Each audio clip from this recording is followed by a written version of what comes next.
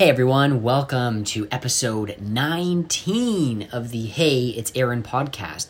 And just like every other episode, we're going to dive right into it. So today's topic, the 4 most common mistakes that your company needs to avoid in digital marketing. So what are 4 common mistakes? Well, let's start with number 1 because that's how we always start. And the first one is you're ignoring the data.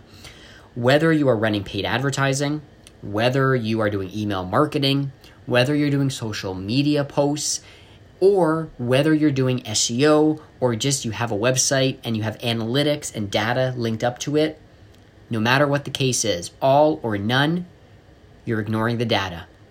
Why is data so important? Because every visitor, every user that gets onto your website or clicks on an ad or messages you through social media, everyone is a potential to actually be part of a bigger picture, your revenue stream.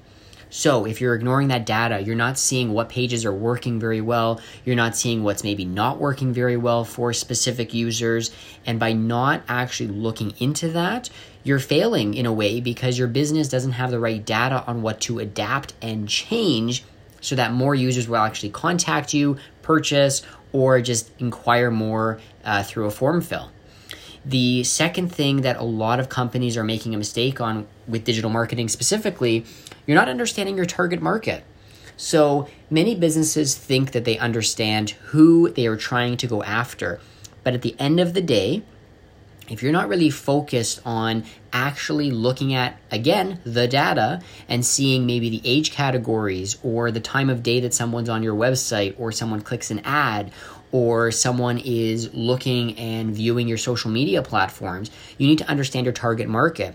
You may think, and these are slight differences, but you may think that your target market, depending on your industry, is, someone in the age category of, let's say, 35 to 50. But then you look at the data and you realize that actually a lot more people who are in the mid to late 20s, 25, 26, 27, 28, they're the ones who are actually trying to interact with you. So you need to adjust, especially if you're running paid advertising. You need to adjust and you need to figure out the best route to take based on all those target market datas. Don't be biased with your company. Look at the data. The data never lies. What you may think might just be a dream and not the actual reality. So that's number 2. The third thing is you're setting unrealistic goals. For example, let's say your business is expecting to serve 200,000 customers in its first year. It might be unrealistic if you've literally just started and you haven't done anything. Like if you start today and you say by the end of the year, we're going to have 200,000 customers that we're serving, well, that might be unrealistic because maybe you haven't tested the market enough. Maybe you haven't looked at, again, the data enough, and you haven't really figured that out. So again, it's all important on the effectiveness of campaigns that you're running, but you have to look at the data, look at the analytics of it, and really figure out what are realistic goals.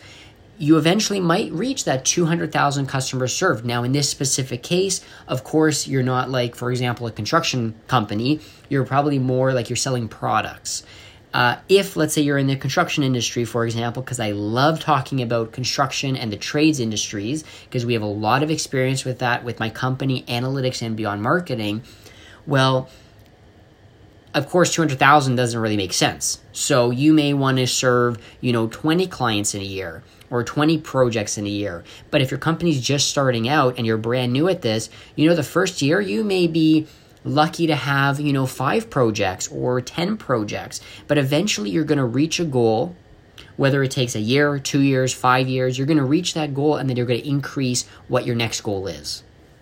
And the final kind of point to this that many companies are making in terms of mistakes is you're not actually engaging with your customers or your users, because if you're not paying special attention to them and you're not reaching out to them individually and making them feel special, really what's the difference between yourself and any other company? You have to differentiate your company from your competitors. And by doing that, many companies, and I hate to say it, but many companies don't take that extra step. They don't reach out to their customers or their clients on a weekly basis just to say, hey, even if it's not providing them with information or, let's say, statistics or data based on your industry, just to say, hey, hope everything's well, hope, your business, or hope you're doing well with everything, that goes a long way because it shows your clients and your customers that your business actually cares about them. So just think about that. Remember, it takes a couple seconds to send out an email. It takes a couple seconds for a phone call just to say, hey. It takes a couple seconds to send out a quick text message, depending on the relationship with your clients, to say, hey, hope you're doing well.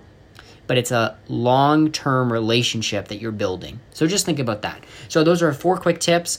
I hope that as a business owner, you get some value out of that because a lot of those things you can do immediate. You can look at the data, you can make sure everything's set up properly, and you can reach out to your customers to continue to build that long-term relationship. And with that, we sign off on episode 19.